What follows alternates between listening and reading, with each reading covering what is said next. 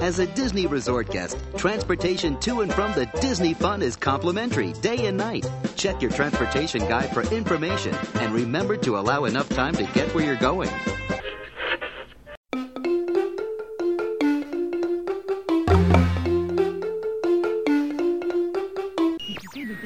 This is Tomorrowland News Network's Corona Borealis with your local time and weather. As always, it's going to be a great, big, beautiful tomorrow. And at the tone, the time will be now.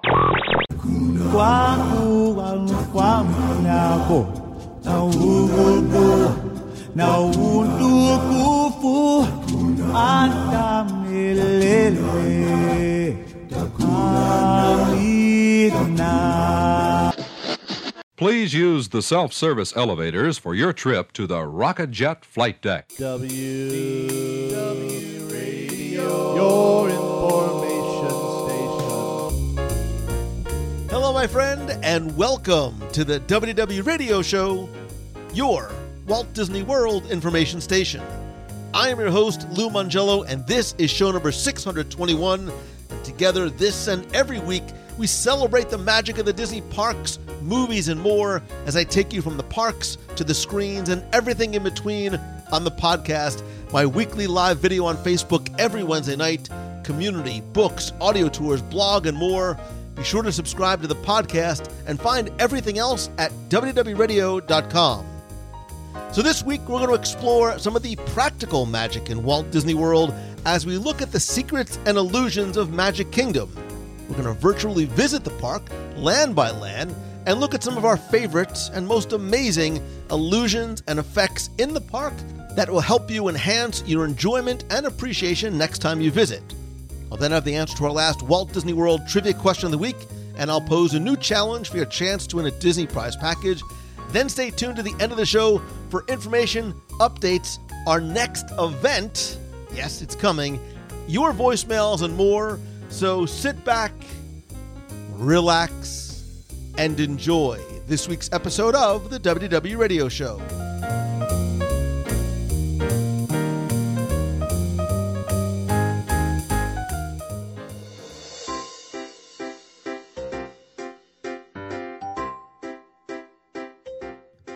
We use the word magic a lot when we describe Disney and the Disney parks. And I've always believed that while that term is appropriate, there is definitely more magic than meets the eye.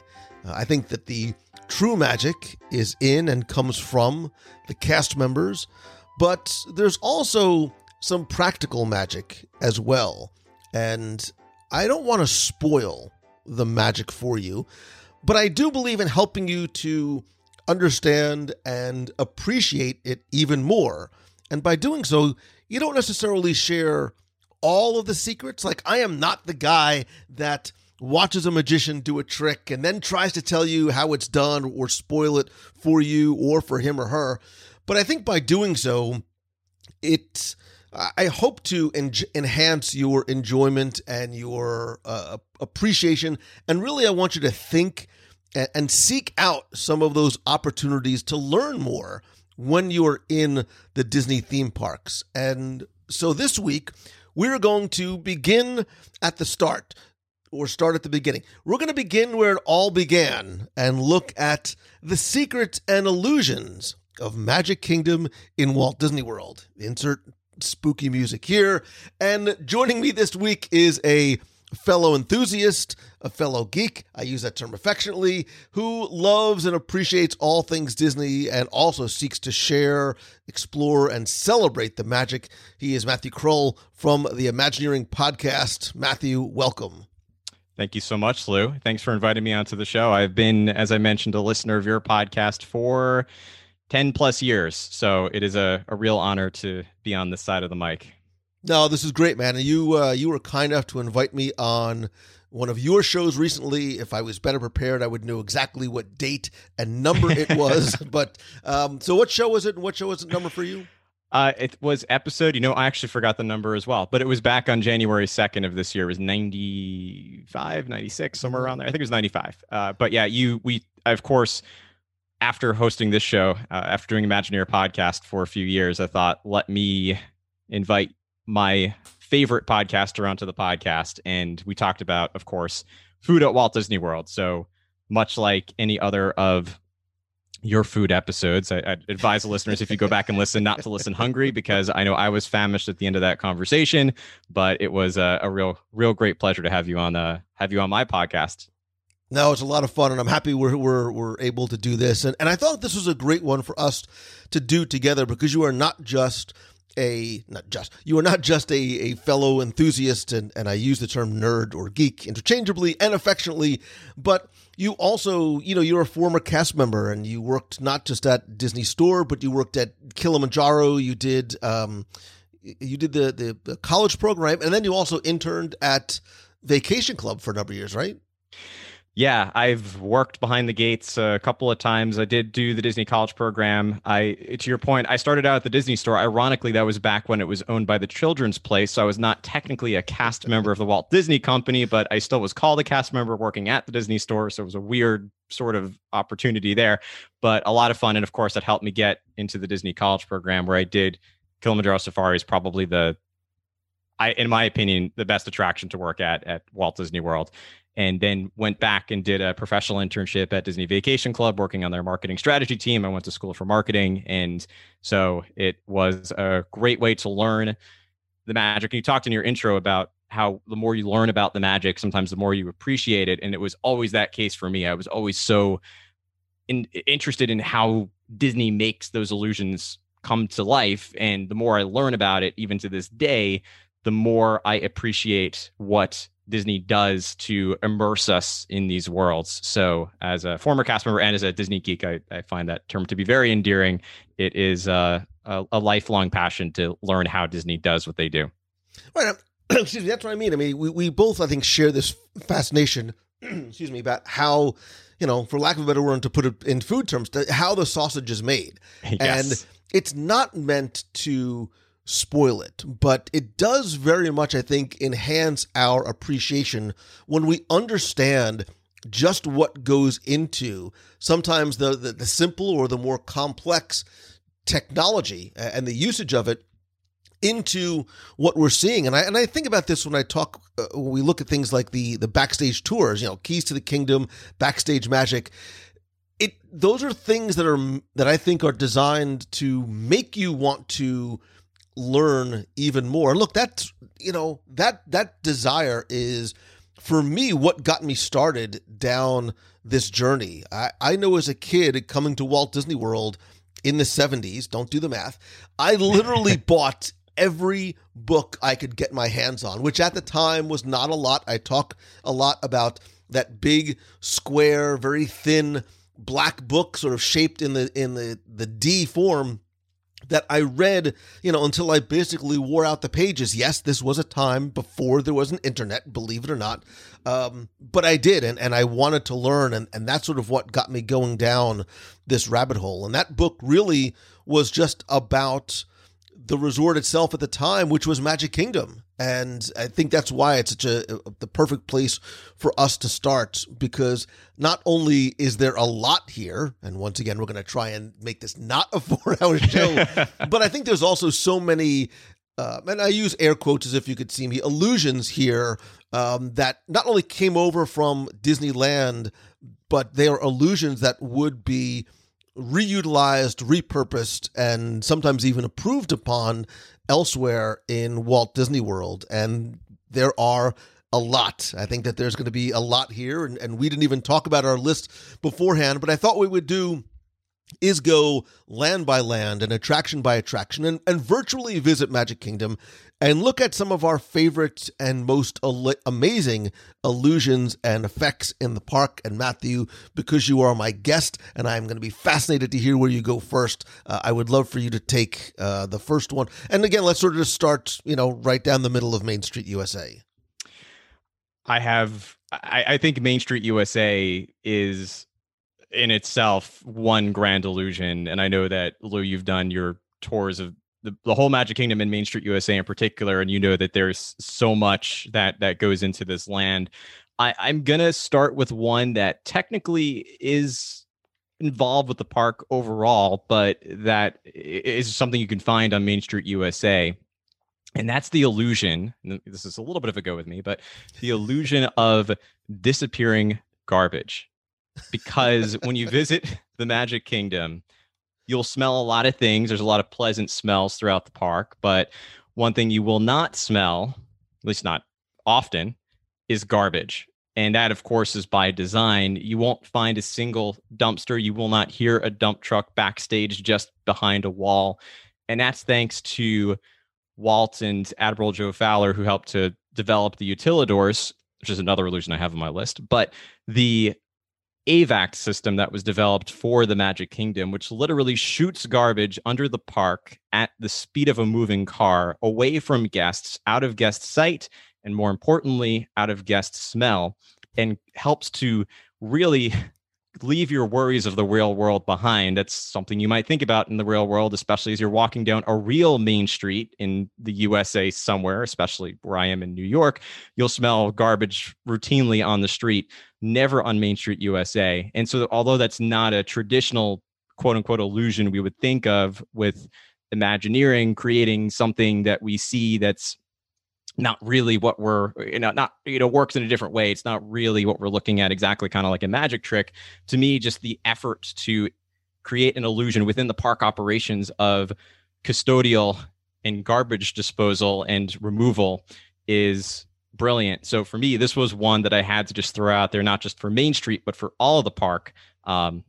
Vanishing garbage around the Magic Kingdom. I laughed because and it's clearly not where I expected you to go first, but I think it's great because it's one of those things that, look, 99.9% of guests are not thinking about garbage, even though it is hiding in plain sight. And we've talked in the past about even just the fact that there are so many garbage cans everywhere. We talked about Walt, sort of doing this very unscientific test and deciding that, 29 steps was the most that somebody would walk with a piece of garbage in their hand before they let it fall to the ground. And that's why you'll see garbage cans specifically no more than approximately that far from each other. But we don't realize that we don't see what we don't see. We don't see these large, gray, loud, smelly, collection bins sort of being wheeled around the Magic Kingdom, because there would be a ton of them and they would be everywhere, and very, very intrusive into the illusion. And you mentioned the AVAC system, that automated vacuum waste collection system, which I believe was developed like in Sweden or something, and then they brought it here into Magic Kingdom. And if you've ever done, like you said, we'll talk about the utilidors and the one of the underground tours. It's this maze of pipes of different diameters, and the fact that garbage is being sort of sucked out of these collection points every 15 minutes and being shot, like you said, 60 miles an hour like a car, is incredible. It's a simple technology, but it is incredible as you start to think about it. And really, I think the only other system like that in the park is there's a smaller version under Spaceship Earth in Epcot. Yes, is really, so they have like their own sort of mini utilidor system there. Yeah, I promise the next one will be a little more traditional in terms of illusions, but it was one that I thought of as it's like what do you see or not see? And that was one that I thought you never really see, except for the garbage bins themselves and custodial taking them backstage. You don't really see large collections of garbage, and it was something that I always appreciate about the park. Well, and even the garbage cans themselves are, they're all themed appropriately. They're not intrusive. So, and I'm sure there's probably 50 different blogs out there highlighting and focusing on the garbage cans of Walt Disney. Look, they're so pretty. How pretty are they? They're so pretty. They've literally made Christmas ornaments, salt and pepper shakers out of them. So the garbage system is you don't think about it, but it's actually fascinating. I actually thought that you were gonna. I'm like, he's gonna go big picture, right? He's gonna take the easy one and go big picture, and let us sort of deep dive right off the bat. So I will introduce us into the concept of forced perspective, which years ago was this thing that was not necessarily well known, but really has almost come into the day-to-day vernacular of every, sort of quote-unquote hardcore Disney fan. We sort of know what it is, and we start to look for it throughout the parks. And basically, and again, you, the listener, I'm sure, understands this, but the idea in its most simplified, tell me like I'm a 2-year-old terms, is that the use of scale on structures is altered in such a way that things appear larger than they really are. And Main Street is a great example of that, because the buildings get smaller as they get taller, meaning that the second story is smaller than the first and the third is smaller than the second. So, for example, on Main Street, the first story is about 12 feet high, the second, I believe, is about 10, and the third is 8. So the first floor really is the only one that's built to scale. But if you were to say, I'd like to sit on that lovely little wrought iron porch on top of the jewelry shop, it would be appropriate size for me, but a normal human being, it would look like a prop shot, because that little wrought iron bench is actually so very small. And what it does is it serves a number of different purposes, not just on the buildings on Main Street, but even things like the castle itself. It makes Cinderella Castle look larger than it really is. And that visual weenie even becomes more attractive because it is this thing that is drawing you in farther as you walk down the street. But it's interesting too, especially if you take sort of Main Street, and compartmentalize it. The use of forced perspective on Main Street is utilized a number of different ways, not just on the individual building facades as you walk right down the middle of Main Street, USA, but not every building on Main Street actually uses forced perspective, and some buildings don't use it for a number of different reasons. And the two that I'm thinking of most is the Walt Disney World Railroad Station and the Main Street Exposition Hall, or the Town Square Theater. That building is built full height, not because anybody actually lives upstairs in that grand hotel or for any other reason like that, but due in part to help hide the contemporary resort, which is behind it. Because again, as you walk through that portal, that illusion of going back in time needs to sort of surround you in all 5 senses in 360 degrees. And if one of the first things you see is this very modern A-frame building off in the distance, it will break that illusion.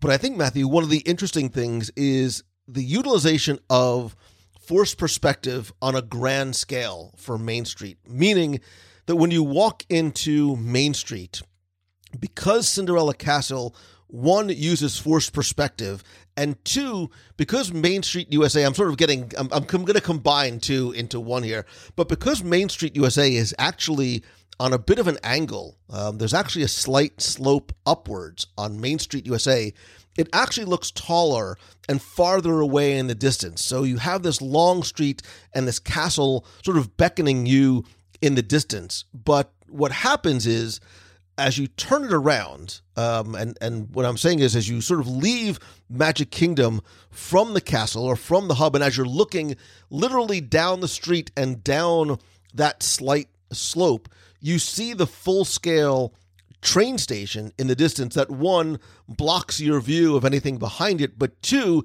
it actually makes it look like it's going to be a shorter walk at the end of the day. So you're not like, "Ay, please, we don't have time to go shopping. Look how far we have to walk." It's this wonderful, simple, zero technology optical illusion that works brilliantly.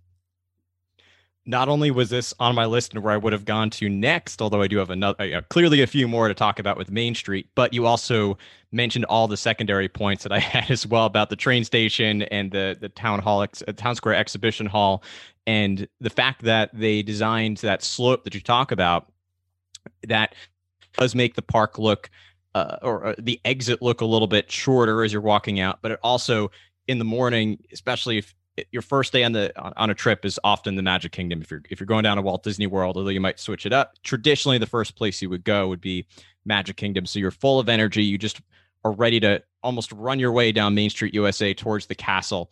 And Disney knows that you're going to be able to easily go up that slope. And it's a very gradual slope, but you're going to be able to make it up there.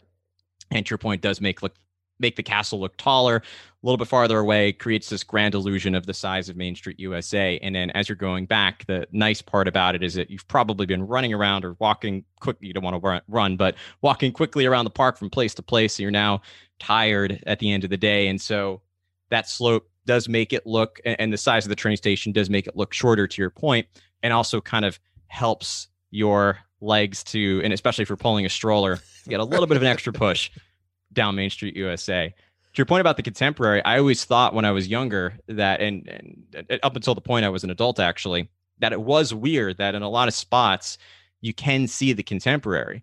And I realized that over time, the only place you can really see it well is parts of Tomorrowland. And that is, or at the hub looking at Tomorrowland. And that was intentional because the contemporary is sort of meant to be this extension of Tomorrowland in some ways, have the monorail going through it. And so that is almost the exception to the rule, that with Tomorrowland, it sort of sets an extra backdrop for this futuristic city to have the contemporary outside. But yeah, you don't want to see that on Main Street. It's not a good mix of themes in an area that's meant to replicate early 20th century America.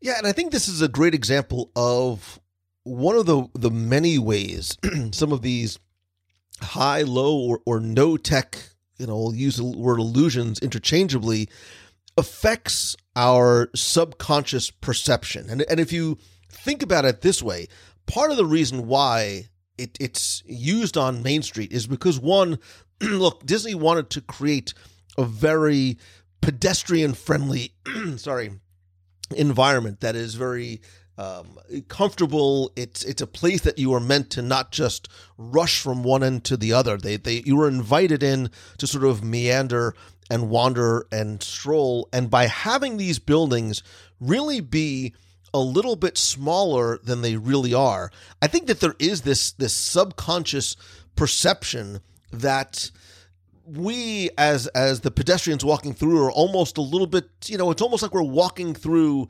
a slightly miniature village, that there is this almost feeling of being bigger than we really are, almost like a large scale sort of dollhouse. But I think it gives children a different perception of it as well, because the next time you walk down, I do want you to literally, I want you to sort of stop in the middle of Main Street USA, especially where the intersection of East Center Street and where West Center Street used to be, and look around on those second and third stories. And if you look at the details, you'll see that the wrought iron railing, the flower pots, everything is scaled down just a little bit more. Even the lamps in some of the windows, which, again, you might not understand why until you realize it. And then as you look around Main Street as a whole, it starts to feel a little bit different once you sort of, again, pull back the curtain and understand what is done and the reasoning behind it. Yeah, I appreciate all those little details. I think it's something that subconsciously the Imagineers know you might not consciously think about, but it helps to convey this story. And I think a lot of the illusions that we'll talk about are things that when you don't think about them, they just sort of make sense as you're going through the park. And that is something I always appreciated. And to our point earlier, why I always wanted to learn more is because of the fact that everything is created in such an intentional way that even to subconscious cues, your brain is sort of trained to think that this is real and this is an authentic experience. And it's those little extra details that make Disney go the extra mile and what really sets Disney apart from other places you might go. Do you have anything else on Main Street specifically?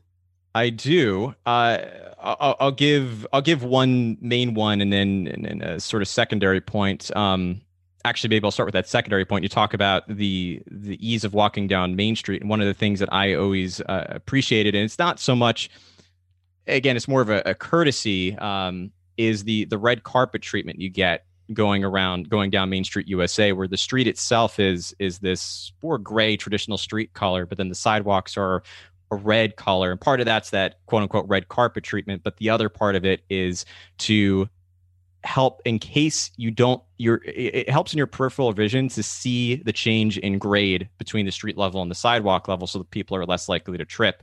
Whereas if it was one gray color, you'd see a lot more people tripping on the curb. So that's one of those things that, talking about ease of walking down Main Street, USA, I appreciated.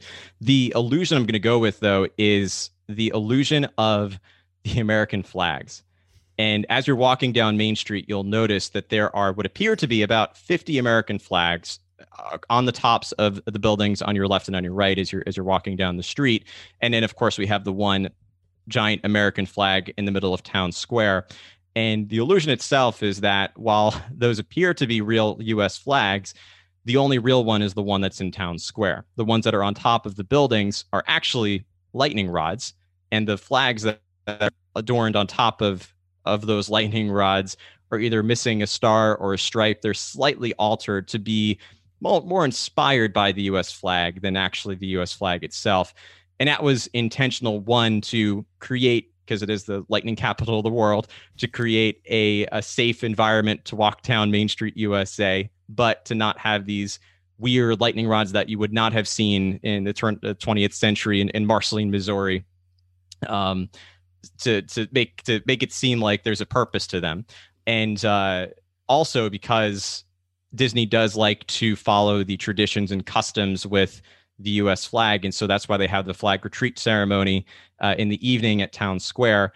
And you could only imagine if they had to do that flag retreat ceremony for 50 flags around Main Street, USA, you'd have all these cast members on tops of the roofs. That also would destroy the illusion of forced perspective. They're so giants. There's many reasons. giants on the roofs. So that's many reasons why. And it's, again, something that most people wouldn't think about. But I always appreciate knowing that Disney, one, creates a very safe environment with lightning rods in Florida, and two, they don't just have lightning rods sticking out on top of the roofs, but that they sort of disguise them as these quasi close to real United States flag. So it's a detail I always appreciate. I agree, and I love it as much as I love it. Excuse me, from the safety perspective, I very much, excuse me, I very much appreciate it from a tradition perspective. Sorry, I apologize. Because otherwise, if they were flags, they would need to be lit at night or taken down every single day. And you mentioned the flag retreat ceremony, which takes place every single day, even during pandemic. They were still cast members and members of Disney security, and they'd have military people come in to do it. It's a very beautiful and respectful ceremony that takes place. And Walt himself was very patriotic. There's a quote about, he said, if you could see in the whites of my eyes the American flag is waving, and up and down my spine is red, white, and blue. So I love the fact that they do this in such a respectful and correct manner. The place that I thought you were going, and I was going to get really excited because it was going to sort of lead us into my favorite topic, which, as you know, is food. Mm-hmm. Is I mentioned earlier that Walt Disney World is very deliberately meant to be enjoyed using all five senses in 360 degrees. And we know about what we see and the sounds of the horses and the background music and obviously some of the things that we taste. But our sense of smell, our olfactory senses, are the ones that are most closely tied with memory. And what we smell, especially in places like Magic Kingdom, I think very much help to not only make us hungry, but to set the stage. And as you walk by places like the confectionery or you walk by the bakery, the smells that seem to permeate and waft out of these doorways is remarkable. And spoiler alert, it not necessarily is always the genuine smell of the items being baked inside, because in order to help those smells be prevalent, not just inside the stores, but sort of make their way onto the street, they are artificially created, and they're actually pumped out onto the streets using something called a smellitzer. And I've seen this referred to as a smellitizer, but my understanding is it is a smellitzer, much like a howitzer, like the gun. And this is something that was created and patented by Imagineer Bob McCarthy. And what it allows Disney to do is take these sweet or savory, or in places like Journey to Imagination, these skunk-like smells, and push them very, very deliberately in exactly the proportions that they want and where they want to allow you, especially in a place like Main Street USA. Matthew, I think it helps to complete the illusion of being transported back into time. It gives us a feeling when we smell a cinnamon roll, when we smell candy, when we smell something baking. And this was actually created originally, I think really the first time it was used was at Universe of Energy, may you rest in peace, for the smell of volcanoes, and then obviously brought into things like, we know about the smell of Rome burning, but when you smell candy, when you smell vanilla, when you smell cinnamon, when you smell all of these flavors, there is something that makes you sort of subconsciously go, yeah, of course we need ice cream at 8:30 in the morning. Why wouldn't we start off our day like that? So I think the smellitzers is it's a fascinating use of technology in a way that I think a lot of people or places don't think about, because you can't see it and you can't touch it. It was definitely on my list, and not even just on Main Street USA, but to your point, it's everywhere around the parks, the resorts, and it's something that I know you've had the episode about the best scents at Walt Disney World. I have talked about that subject as well. A spoiler alert, we do have an upcoming podcast episode about that very subject as well, that incorporates Walt Disney World, Disneyland, and even Disney Cruise Line. And there are, I do appreciate that walking down Main Street USA, the first thing you smell right away is that smell of popcorn from those popcorn carts on the either side of the street, depending on which tunnel you enter. And then you smell, to your point, the candy over at the candy store. And then as you continue down Main Street USA, you get that smell of vanilla towards as you pass by the bakery or the waffle cones over by the Main Street, or I should say the Plaza Ice Cream Parlor. And then, of course, in every attraction, it's one of my favorite things about Disney is the smell. So, of course, that was on my list as well. And it's funny, as I was doing this, I remembered back, especially as a kid growing up, there were attempts to try and bring like smell-o-vision. There was sense-around and smell-o-vision. They were always trying, and this actually even goes back years before that. They always tried to integrate this into places like movie theaters or even performance theaters. But the problem was that once a smell was pumped into, this black box, there was no way to move it in, to get it out. And they would sort of hang out there. It would linger there. And eventually, if you brought in another smell, there would be this awful cacophony of sometimes very disparate smells. But here it's different, because we as guests, we're being moved through it. We're walking through it. We're being taken through it on our ride vehicle. So it works very well. And there is this seamless blending and transition from not smelling anything into the next thing. And I do as much as, some visual weenies sort of bring us or lead us from one place to another. I think these olfactory sensations certainly do as well. I agree. All right. So what is next on your list? Are we staying on Main Street, or are we going to make a hard left to Adventureland? Let's I'm sure we could devote an entire episode to Main Street USA. So let's make that hard left into Adventureland. And so I was debating whether or not to bring this particular illusion up, but I think just because I'm at the transition points of the conversation, I will bring up the actual transition point into Adventureland. And there's sort of two senses that are, in addition to smell and anything else you might feel, two particular senses that were designed to really transition you into a new land. And especially in going from Main Street USA to Adventureland, there are two things I really appreciate in terms of illusions. And one is the sound of drums as you're passing into Adventureland. It's something that, whether or not you consider it to be a formal illusion magic trick, it is one of those park weenies that's meant to bring you over to this land and help you to get this smooth transition, which the Imagineers did consciously think about, especially with the Magic Kingdom, but with other parks, to not have this stark contrast from one land to the next, where you're like, I'm in Main Street USA, and all of a sudden I'm in Adventureland. But to transition you over there, you do have that sound of tribal drums as you sort of leave the sounds of Main Street USA behind. And the other one point that was meant to be a real transition point between the two of them was the Crystal Palace.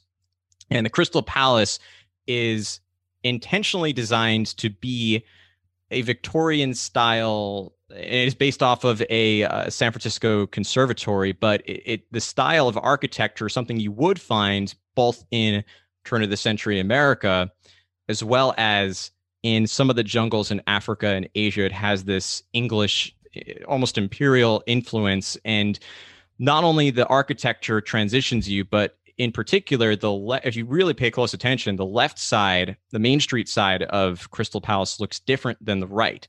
And not a lot of people think about it, of this asymmetry. But the left side, or the Main Street side, is more open. There's this porch that is usually where you wait to get a table at Crystal Palace, and the grand open windows. But on the Adventureland side, they have these awnings covering the windows. There's a lot more lush vegetation, and that is intentional, because if you were to have the giant glass conservatory in the jungles of Africa or Asia, the hot sunlight would require that you have awnings. Otherwise, it would become a hot box inside this glass building.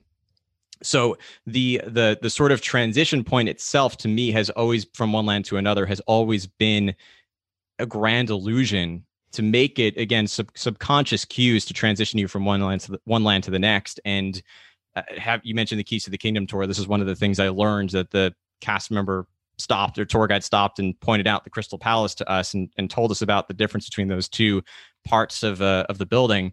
And it's something that I appreciated. And it's true for a transition to every single land. There's always a visual cue, a sound cue, could be a smell cue at Magic Kingdom and beyond. And I've always really appreciated that Adventureland transition. It's where my family tended to always go first on our trips to Magic Kingdom.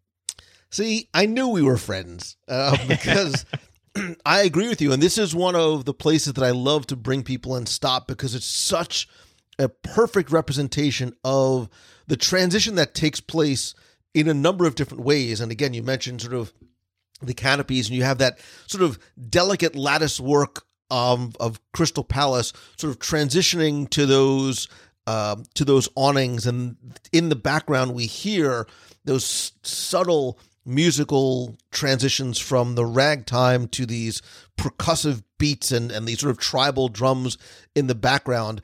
And it is this portal, much like the train station is a portal, and so many other locations are portals from one place to the next. But this one happens out in the open. There is no sort of visual, necessarily, canopy that you walk through in order to make that happen. And that's why I think it's one of the most brilliant examples of it anywhere.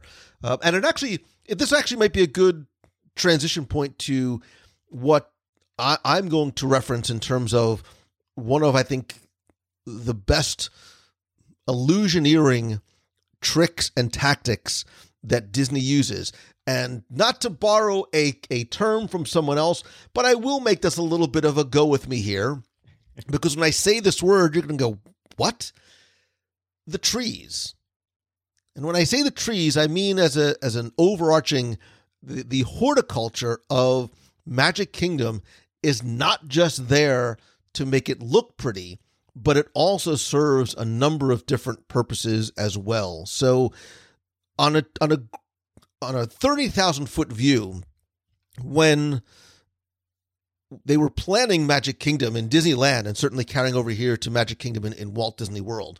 Walt and the Imagineers wanted to make sure, as we mentioned earlier, that when you were in a specific land, you were very much locked into a specific time and place. If you saw the Contemporary from Main Street, it would ruin that illusion. If you go into Adventureland and can see or hear something from Liberty Square, it would take you out of that time and place. So trees and plants and flowers are, on one hand, very much used to provide almost these organic scrims that will block you from looking to other clothes, in addition to being very pretty and giving us in Florida some much needed shade and scenery. But they also, in addition to helping to set the stage, they set the scene too, meaning that the trees and the horticulture plays, I think, a very distinct role in that the trees that you see and the plants and flowers that you see on Main Street, in the Hub, in Adventureland, are going to be very different than ones that you see in Frontierland or Fantasyland or specifically Tomorrowland, because they have to represent the area that they are. So the next time you are making this walk from Main Street to Adventureland, notice that you'll see that the type, the density even of the horticulture changes. Adventureland is very lush. It's very overgrown, whereas you go into Liberty Square, this town which is just very much in its infancy, and the trees and the plants and the flowers are much more delicate. They're much more scaled back.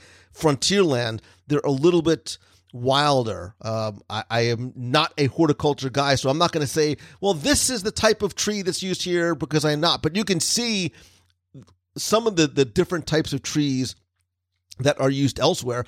And look, even in Tomorrowland, the trees are metal. You know, they're not even, there's a lot of inorganic trees as well. The oak tree in Liberty Square is a character in that land. The trees on Tom Sawyer Island are very different than the ones that you'll find in the Jungle Cruise. And I give, credit needs to be given, obviously, to the entire team, but it really goes back to Morgan Bill Evans, who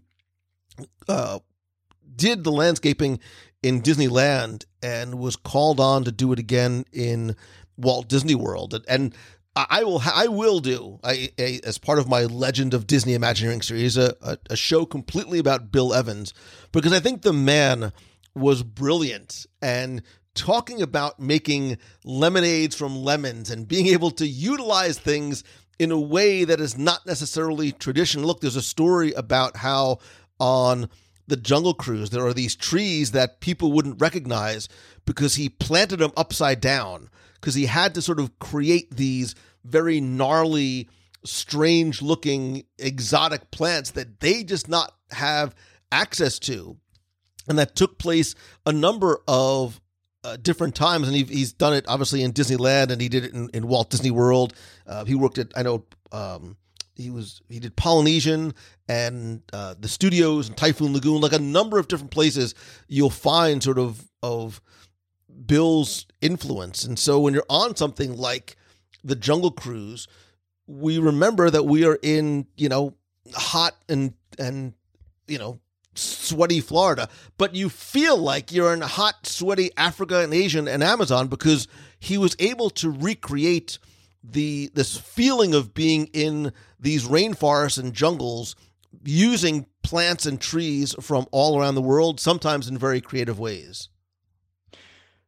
I love that you gave that answer, and you must be looking ahead at my list, because you again teed me up perfectly for the next thing that I had, which does involve trees, and not just the design of the vegetation, the actual horticulture at the parks, but in particular in Adventureland, there's one tree that stands out, and yet a tree that blends in very well, and that's, of course, the Swiss Family Robinson treehouse, which blends in so well that I think a lot of guests, just a lot of first-time guests who are rushing to Pirates of the Caribbean or to Jungle Cruise, don't even realize is an attraction. And although it does appear to be the treehouse of my childhood dreams, I would have loved to have a treehouse like that. It, of course, is not a real tree. Not real in the sense that it was grown there, but real in the sense that it was constructed. And it was it's made of concrete and steel and stucco. And even those leaves, just to think about the amount of effort that it took to individually construct, I think it's 330,000 leaves on the Swiss Family Robinson treehouse. The lengths that Disney goes to again, not just with the horticulture, with the design of real trees at the park, but then to construct a giant tree house and thus a giant tree in the middle of Adventureland and still have it seamlessly blend in.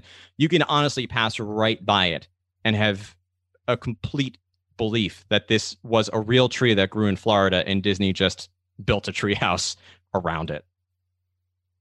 Yeah, so I had this almost. I almost was going to mention it in my discussion of trees, and I'm like, well, no, we're talking about the actual trees. But I think this is a great example of things are not always as they appear, and this out of the ordinary Disney tree, the Disneyodendron Eximus, as Disney calls it, and they have names for all of their trees, both in Disney World and in Disneyland, especially if you think back to, Matt, of when this was created.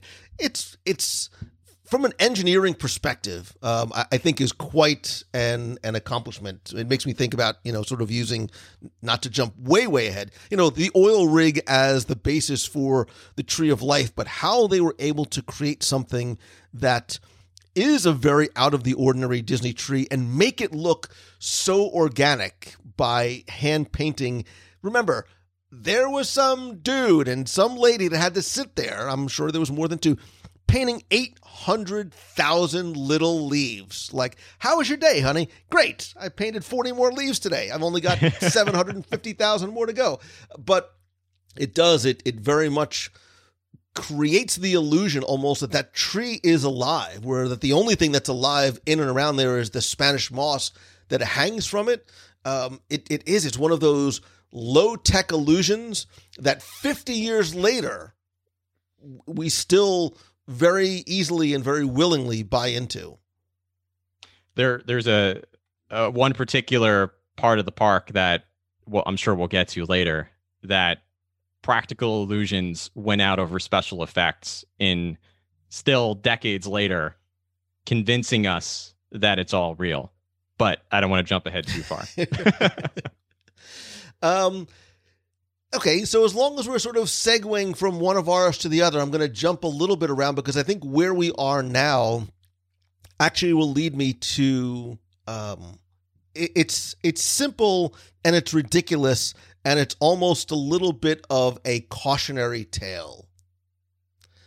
And you're nodding as if you know where I'm going. Right? I'm intrigued. So we're in Adventureland. We're stepping off of the Swiss Family Treehouse, obviously stopping for a cheeseburger spring roll because I'm starving at this point.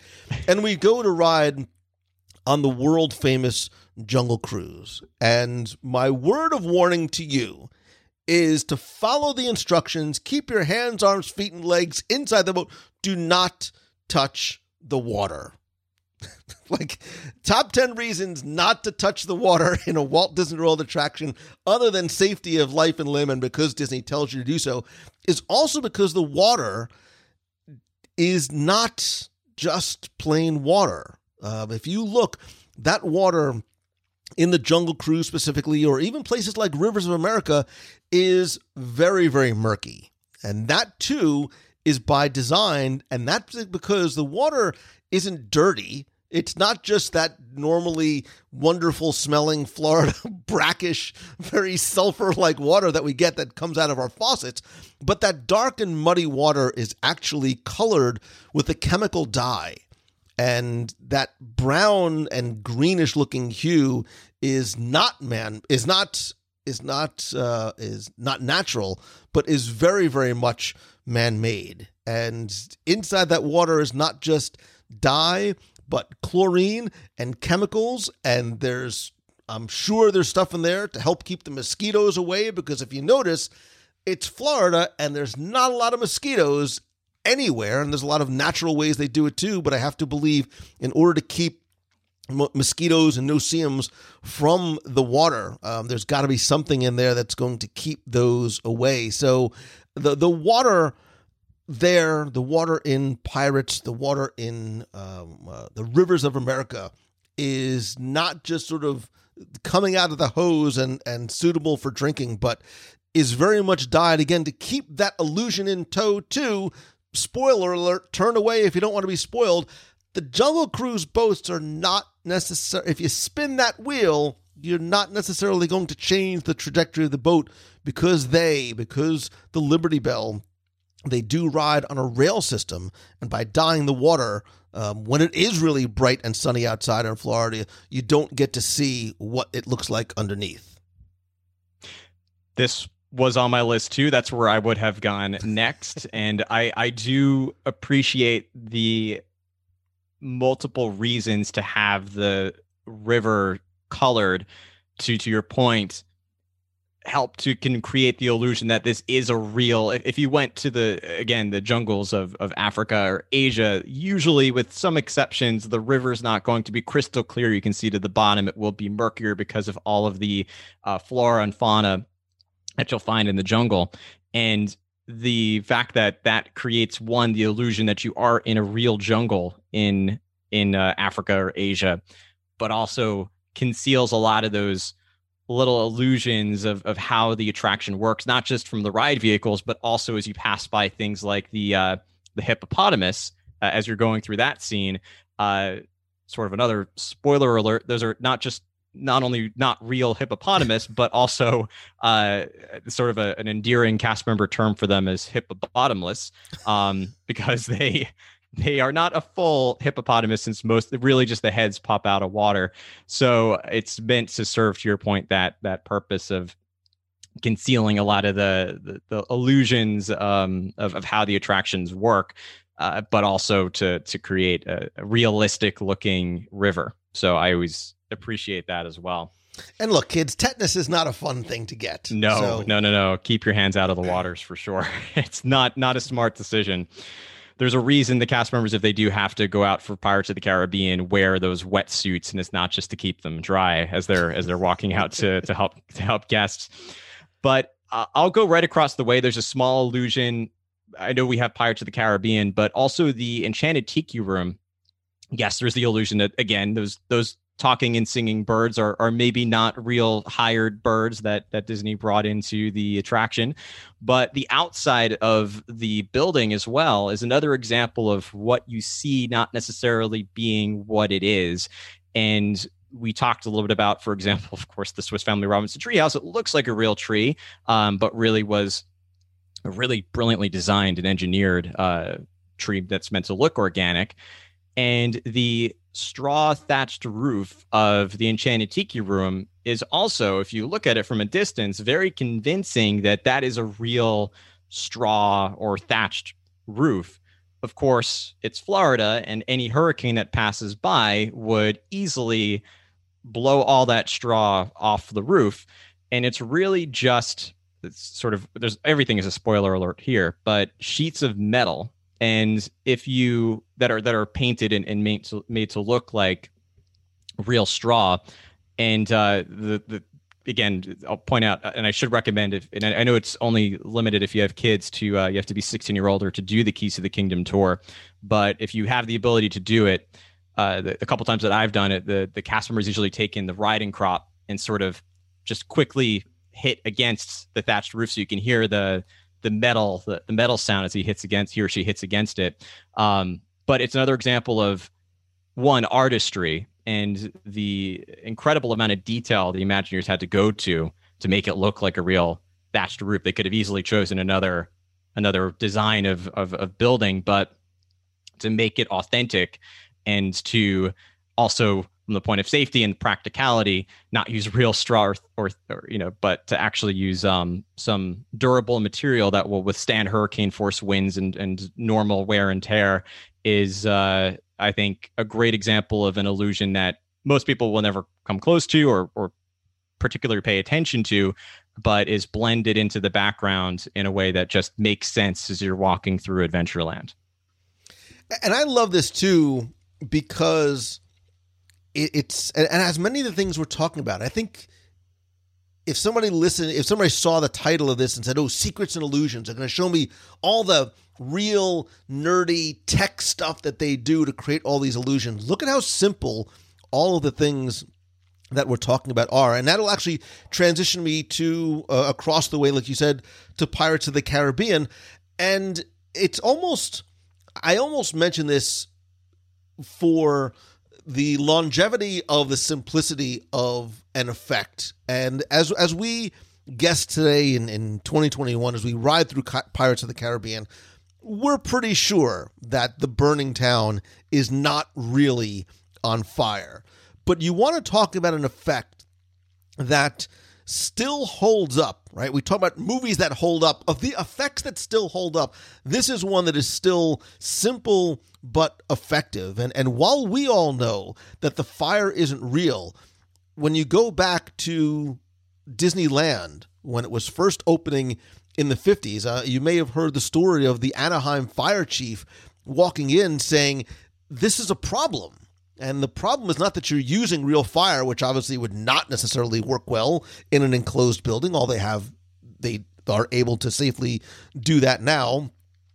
Oh, How I Miss You, great movie ride cowboy scene. But he said that in order to avoid confusion for the firefighters, if God forbid there was an actual fire inside, he wanted to make sure that if there was a fire, if the fire alarm was tripped, to make sure that the firemen would not have to tell the difference between a real fire and an artificial fire.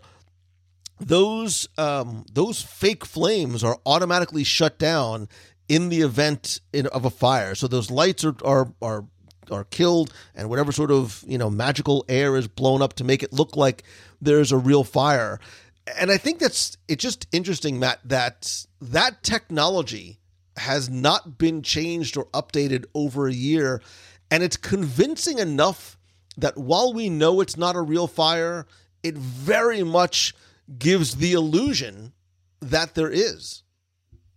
Yeah, it's something that was on my list for Pirates. I know that Pirates of the Caribbean is a classic, and there's a lot of illusions in there, which probably could be its own episode. But this is one that I love, that story of the Anaheim fire chief, and talking about the fact that it really does look like it could be convincing enough. Especially, now we take it a little bit for granted, although it is believable. I think that most people passing by are aware that it's not a real fire. But the fact that it was especially convincing enough back when the park opened, and going back to Disneyland when Pirates of the Caribbean opened there, and is something that they have not updated. I think that's a common theme that I noticed as I was putting my list together for Magic Kingdom. While there have been new attractions added, most of the illusions are either decades old, or even if they're new, can still be practical effects and illusions that sometimes are the most convincing. When you have a new special effect, at first it looks incredible, but you give it 10 years with new technology that's developed and it starts to age. Whereas a lot of these practical effects they're going to continue to stand the test of time, because it taps into something that is not so much a technological effect, but that will evolve over time, but one that goes back to almost a magician's magic trick. Is no matter how old you are or how old the trick is still convincing. Yeah. So what is next on your list? Should we go to Frontierlands next? I know we talked about Pirates a little bit. Did you have anything else for Pirates you wanted to mention, or? No, what? Yeah, no. Well, I'll save it for a full. Right, there's a much more in-depth Pirates show that has to happen at some point. Yes, I think so. I'll jump over to Frontierland, and there's. I hope you enjoyed part 1 of our look at the magic and illusions and secrets of Magic Kingdom. Please join me next week as we continue our virtual visit around Magic Kingdom and go a little bit deeper, literally and figuratively, into just how some of the magic is made, not just in the individual attractions, but Magic Kingdom as a whole. In the meantime, please come to the WDW Radio Clubhouse, that is our group over on Facebook, to discuss this week's episode, whether it be something that you learned, something that we missed, one of your favorite secrets or illusions in Magic Kingdom. You can find that conversation, many others, and start your own by visiting wdwradio.com/clubhouse.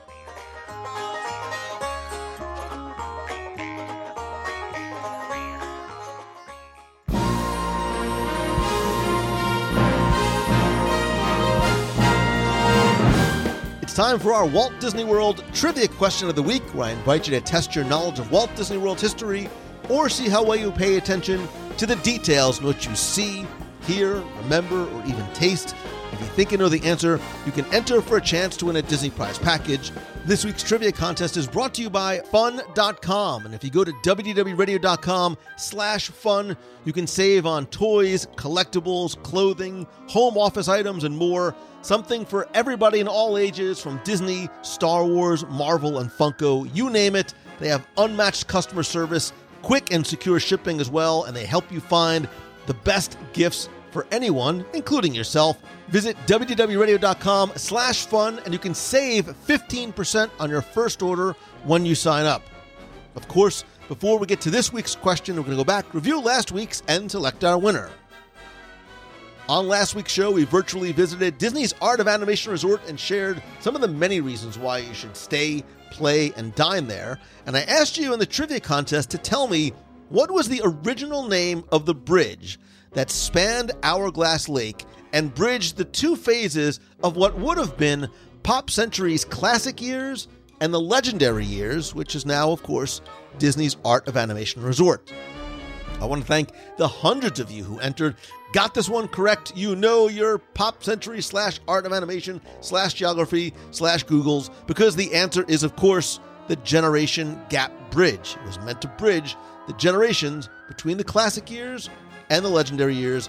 Now it's a bridge between the two resorts and a great place to hop on the Skyliner. But I took all the correct entries, randomly selected one, and again, last week you were playing for a copy of my brand new Disney Interviews book, my 102 Ways to Save Money for an at Walt Disney World book, and all 7 of my virtual audio walking tours of Magic Kingdom's history, details, secrets, and stories, all in full 3-dimensional binaural audio as you and I virtually walk through the park together. All of those, by the way, are on sale for just $10 if you go to the shop at wdwradio.com. It'll give you all the places and links to find any or all of those. And last week's winner, randomly selected, is Catherine Posado. So, Catherine, congratulations. I will get your prize package at you right away. But if you played last week and didn't win, that's okay, because here's your next chance to enter in this week's Walt Disney World Trivia Challenge. So I'm going to stay in Magic Kingdom once again and go back to one of, if not my all-time favorite attractions, because this week I want you to simply tell me, what is the name of the bride featured in the Haunted Mansion's attic? This one's pretty simple. If you're a Haunted Mansion fan like myself, just tell me the name of the bride featured in the Haunted Mansion attic. You have until Sunday, February 14th at 11:59 p.m. Eastern, after all of your Valentine's Day festivities are over. And Valentine's Day festivities could mean you just sitting on the couch eating and watching WandaVision for the 16th time, which is probably what I'm going to be doing, but that's fine. You have until 11:59 p.m. Eastern to go to wdwradio.com, click on this week's podcast, use the form there. And you know what? Next week, you're going to play for the Interviews book. You're going to play for the 102 Ways book. You're going to play for all 7 of the audio tours. And I'm going to bring back a brand new WDW Radio Cobalt or Blue mug, not available in stores or anywhere else other than my garage. So good luck and have fun.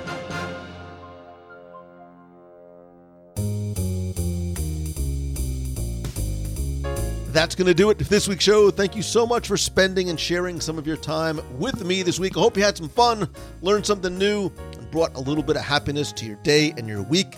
Come and talk about this week's show or anything Disney, Marvel, and Star Wars related in the WDW Radio Clubhouse. That is our group at Facebook on wdwradio.com/clubhouse. You can also connect with me individually on social. I am at Lou Mongello on Facebook, Instagram, Twitter, a little bit of Pinterest, LinkedIn as well.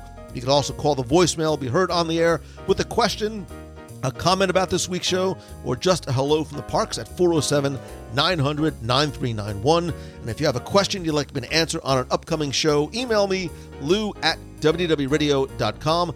Don't forget to join me every Wednesday night for our WDW Radio live broadcast on Facebook, including my Disney Plus Pick of the Week, my Top 5 Live, where you are part of creating and discussing the list.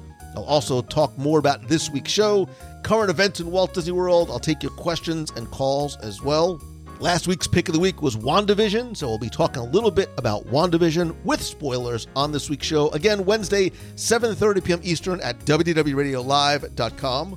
Visit wdwradio.com/eBay for 10 new items from my personal collection that I'm putting up on eBay again this week. Items begin and end Sunday, 9 p.m. Eastern. They start at just $1 with no reserve. I have Disney, Marvel, Star Wars. This week I also have vintage Hot Wheels cars from the 70s, mint on card, Funko Pops, Tron toys, an actual section of Fantasia 35mm film with Sorcerer's Apprentice, a complete set of the old Burger King Disney Collector Series cups, more Funko Pops, trivia books, celebrations magazines. Again, you can find everything by visiting wdwradio.com/eBay this and every week. I want to thank some of the new and longtime members of the WDW Radio Nation family. I am so grateful for your support and your friendship and your help. And I love being able to give back to you each month with scavenger hunts as well as our live video group calls and lots more. I want to thank some new and longtime members, including Efrain Vasquez Amaya, Amy Frazier, Andre Bourque, Quincy Julian, Jim Webb, and Just Jill.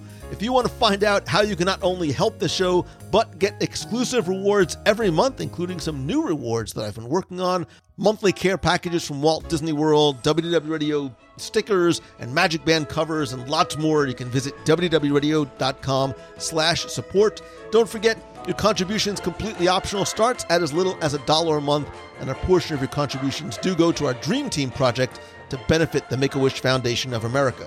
I also want to let you know how much I continue to be grateful for the opportunities, plural, and life really that you have given me, and I'd love to be able to help you in return, whether individually or in your business, your event, or to your school, and there's a lot of different ways I could do that, either by speaking in person or virtually, coaching. My weekly mastermind group is now full. I am taking names for a wait list, but I am still taking on one-on-one coaching clients for either an individual call or ongoing mentoring.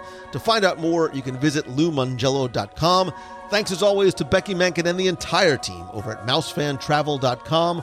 Whether you're planning your next trip to World or anywhere on this big blue world of ours, Becky and her entire team can give you not just the best possible prices, all available discounts, but really the incredible service and personal attention and care that is their hallmark. And remember, their services come at absolutely no cost to you. You can visit them at MouseFanTravel.com and tell them Lou sent you. And speaking of Lou sending you, please, if you like the show, all I ask is that you please help spread the word. Tell a friend, post on your favorite Facebook group or social media account, and invite others to not just listen to the show, but be part of the community and conversation. And if you can, take just a couple of seconds to please rate and review the show over an Apple Podcast. It is incredibly helpful. I'd like to thank some recent reviewers like Pandalowski, who says it's great for your Disney fix. From top 10s to interviews, I loved WDW Radio. Lou's kind, genuine, and incredibly knowledgeable. I live out in Ohio, and I don't get to the parks often, but Lou helps bring the magic to me every week. And as Lou says, whether you're planning your first vacation or you've been hundreds of times, there's something for everybody. And I highly recommend listening to previous episodes. There's so much content and great info. I can't get enough of the show. Thank you, Lou, for sharing your knowledge and kindness with us. And Alice P234 from the United Kingdom says, it is Disney magic. Lou, I absolutely love listening to the podcast. The UK is still in lockdown. My family and I are desperate to get back to the parks. Your podcast triggers so many amazing memories for me and has also given me so many ideas of things to try when we eventually get back to the parks. Thank you, Lou. Thank you, Alice. Thank you, Pandalowski. I sincerely appreciate your kind words as well as you listening and taking the time to review the show. Again, just go to search for WDW Radio and Apple Podcasts or go to wdwradio.com/iTunes and it'll give you instructions and a link directly there. Finally, most importantly, thank you for taking the time to listen and come along on this journey with me this and every week. I hope that you not only enjoyed this show, but the show in general and the community that you have really helped to create and nurture. I hope the show put a smile on your face, some positivity in your heart, and that you choose the good and you be the good and you spread that out to others. There's incredible power in the ability to bring joy to other people, and I hope that you take that opportunity to do that. You've already made my day, my life better, and for that, I am incredibly grateful. If there's some way that I can help you, please let me know. But in the meantime, I hope to see you this Wednesday, 7:30 p.m. Eastern at WDWRadioLive.com, and I hope that this really is your best week ever. So until next time, wait. Didn't I say that I was going to tell you about an event coming as well? I did. And thank you for sticking with me till the very end. So as you may know, the Disney Princess Half Marathon weekend was originally scheduled for the weekend of February 18th through the 20th, but unfortunately it wasn't canceled. It was moved to a virtual event, which is completely understandable and yet very sad for so many that come here, not just for the running part of the event, but for so much more. Because look, while I understand that the virtual event is a wonderful option, it doesn't necessarily address what I feel is the most important part of the weekend, which is not about the running or the cheering or even the eating. I know, I can't believe I said that either, but it's about the people. It's about the friendships. It's about the handshakes and the hugs and the laughter and the memories and all the things that we miss so very much. But then again, it is all about the food, at least for me, isn't it? So I couldn't just sit by and let another weekend and another event, and another opportunity pass us by without doing something about it. And I have been working and honestly very much struggling for months to try and find a time, a place, and a way for us to get together again in a safe and smart and responsible way. And I think I've finally been able to do it. And for all of you that are not able to don your tiara and your sparkly skirt and your running shoes that weekend, this is for you. So I'm putting my own spin on that regal weekend with a very special event in person in Walt Disney World and in one of my favorite places. So whether you are a runner, a walker, a supporter, a cheerer, or even if the weekend for you has absolutely nothing to do with princesses, medals, or any sort of athletic participation on your part, this event is for you. Because in fact, WDW Radio's 16th anniversary, yikes, is on February 11th. I actually started Disney World Trivia back in 2004, so the math doesn't necessarily work out, but the show started back in 2005, so go with me here. So there's a lot to celebrate this month, and I think reasons to get together. And I want to tell you that we're back, and I want to introduce and invite you to a celebratory event of the Lou Mongello and WDW Radio kind. Because when you can't run, you eat. And when you got to celebrate, you eat. So what are we going to do? We're obviously going to eat. So I'd like to invite you to a glazing WDW Radio Perfectly Princess Happy Anniversary Coffee and Donut Breakfast event. The title's very much a work in progress, obviously, but let's move on. And I want you to please join me for a safe, socially responsible, very small gathering of members of the WDW Radio family at one of my favorite new haunts, Everglazed Donuts in Disney Springs.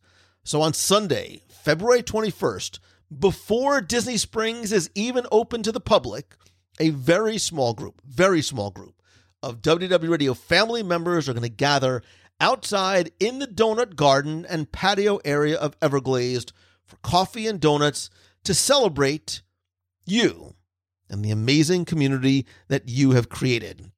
And this is actually going to be the very first ever event at the new hotspot in Disney Springs, which is Everglazed. I've been working with them to do something just for us. So here are the details. The event is going to take place on Sunday, February 21st, which would have been Princess Marathon weekend, from 8 a.m. to 9:30 a.m. Tickets are going to be $16 per person, coincidentally for 16 years, and includes one non-alcoholic coffee, tea, soda, drink, etc., and one of the oh-so-very delicious classic or funky donuts with your ticket. Donuts. Sandwiches like the funky chicken and the breakfast sandwich, for example, will be available along with the entire menu for purchase by you after Everglazed opens at 9 a.m. I have been working very closely with Everglazed and Disney to create a very safe, responsible environment where we are going to obviously adhere to all guidelines and mandates, yet still come together. Temperature checks will be administered, tables will be physically distanced, and guests will have to wear their face coverings other than when actively eating or drinking. And in order to effectively execute this, it is going to be a very, very small event with a very limited number of tickets. It is my responsibility, nobody else's, to make sure to keep everybody safe, comfortable, and happy, and obviously full. Of course, it's important that everybody do their part to make this event, which really is a trial to start getting back to face-to-face events, a success. So please, wear your face covering, respect distancing guidelines, be smart, be safe, be responsible, and set an example of what we are doing here. Now, tickets are going to go on sale for members of the WDW Radio Nation first today, which is Monday, February 8th at 5 p.m. Eastern. On Tuesday, February 9th at 5 p.m. Eastern, I will share a link in the Clubhouse, which is our WDW Radio group on Facebook, with a link to where you can purchase tickets again. And I want to reiterate, this is a very small event in order to effectively adhere to proper safety protocols and guidelines. You can also learn more by visiting the events page at wdwradio.com/events. And you can email me, lou@wdwradio.com, if you have any questions. I hope to see you again, not just next week here on the show, Wednesday for WDW Radio Live, but on February 21st for our Breakfast in the Donut Garden event at Everglazed. But until then, I hope that this is truly your best week ever. So until next time, thank you. I love you. See ya. Hi, Lou. It's Chrissy from Anchorage, Alaska. I'm sitting here. It's -6 degrees. It's super cold, and I wish I was in Florida with you all. I loved your last episode with Timmy Foster, one of my favorite guests that you have on the show, about the most romantic places in Walt Disney World. My sister and I have been listeners for the last 2 years, and I just think it's so funny. I'm going to have to give all of these suggestions to her future husband because she said if she doesn't get engaged in front of the castle, she doesn't want it. But thanks for all that you do. I love watching or listening to your show. Thanks. Hi, Lou. This is Kim from Michigan. I just wanted to tell you about the most romantic experience that my husband and I had, and that was on our honeymoon in 1998. We went to Walt Disney World, and we weren't as huge of Disney fans as we are now, and maybe this is what sparked it, but one day we were back to our hotel room early, and we were like, hey, we should go somewhere to dinner. And so I thought, well, I've never eaten at Cinderella's table. Let's make reservations. And they had a reservation that night. And so we went to Cinderella's roll table. And when we were there, we got seated near the window. And I remember there was a family there, and they were mad that they wanted to sit by the table, but the waitress or the hostess said, no, we're going to put this couple by the window. Remember, I said we weren't huge Disney fans. So we're there having dinner, and all of a sudden the lights go down, and this music starts playing, and fireworks happen, and we were seated right by that back window, and they were literally going off as we were eating dinner. And it was just amazing and so romantic. And we had no clue it was going to happen, which made it even better. So that was a romantic experience that we had. And I don't know if we would have planned it, if it would have meant as much. So thanks for the show. Tim has us, Foster has us pining now to go to the Grand Floridian. We'll have to save up for that. Have a great week. Hey, Lou. It's Christine Morrison from Flowertown, Pennsylvania. It is Tuesday, February 2nd, and we've got lots of snow here, and it's still snowing. So I just listened to the latest podcast about art of animation, and we actually stayed there in 2012 in October. We had a health scare with my daughter the year before, and once we got through that, I promised the kids that we would go to Disney. So Art of Animation opened, and we were actually moved over there from Port Orleans and also got the free dining plan. So we stayed in the Cars Family Suite, and it was sweet. We really enjoyed it, loved it. We actually spent a day at the Blue Pool, the day that we were going to go to Mickey Not So Scary Halloween Party. We hung out at the pool, and we all got dressed up in our costumes, and we went to Ohana for dinner, and then we went to Mickey Not So Scary. I totally agree with you about Art of Animation. The one thing that I will say that you guys didn't mention, behind the hotel along Echo Lake, is it Echo Lake? Echo Hourglass? Anyway, there are a bunch of fun fact signs posted all along the property in each section that talk about little fun facts from those particular movies. So if you're jogging those trails, it's kind of fun to read them as you're jogging along. I can't wait. I'm going to Pop Century in July, and I can't wait to see the Skyliner station over there. It should be pretty awesome. What else? I felt like there was something else I wanted to tell you guys. Oh, I don't remember. Anyway, everybody have a wonderful day and make somebody smile. I'm going to go get my snowblower out and dig myself out so I can go take care of all my pets. Talk to you guys soon and see you in the box on Wednesday night. Bye.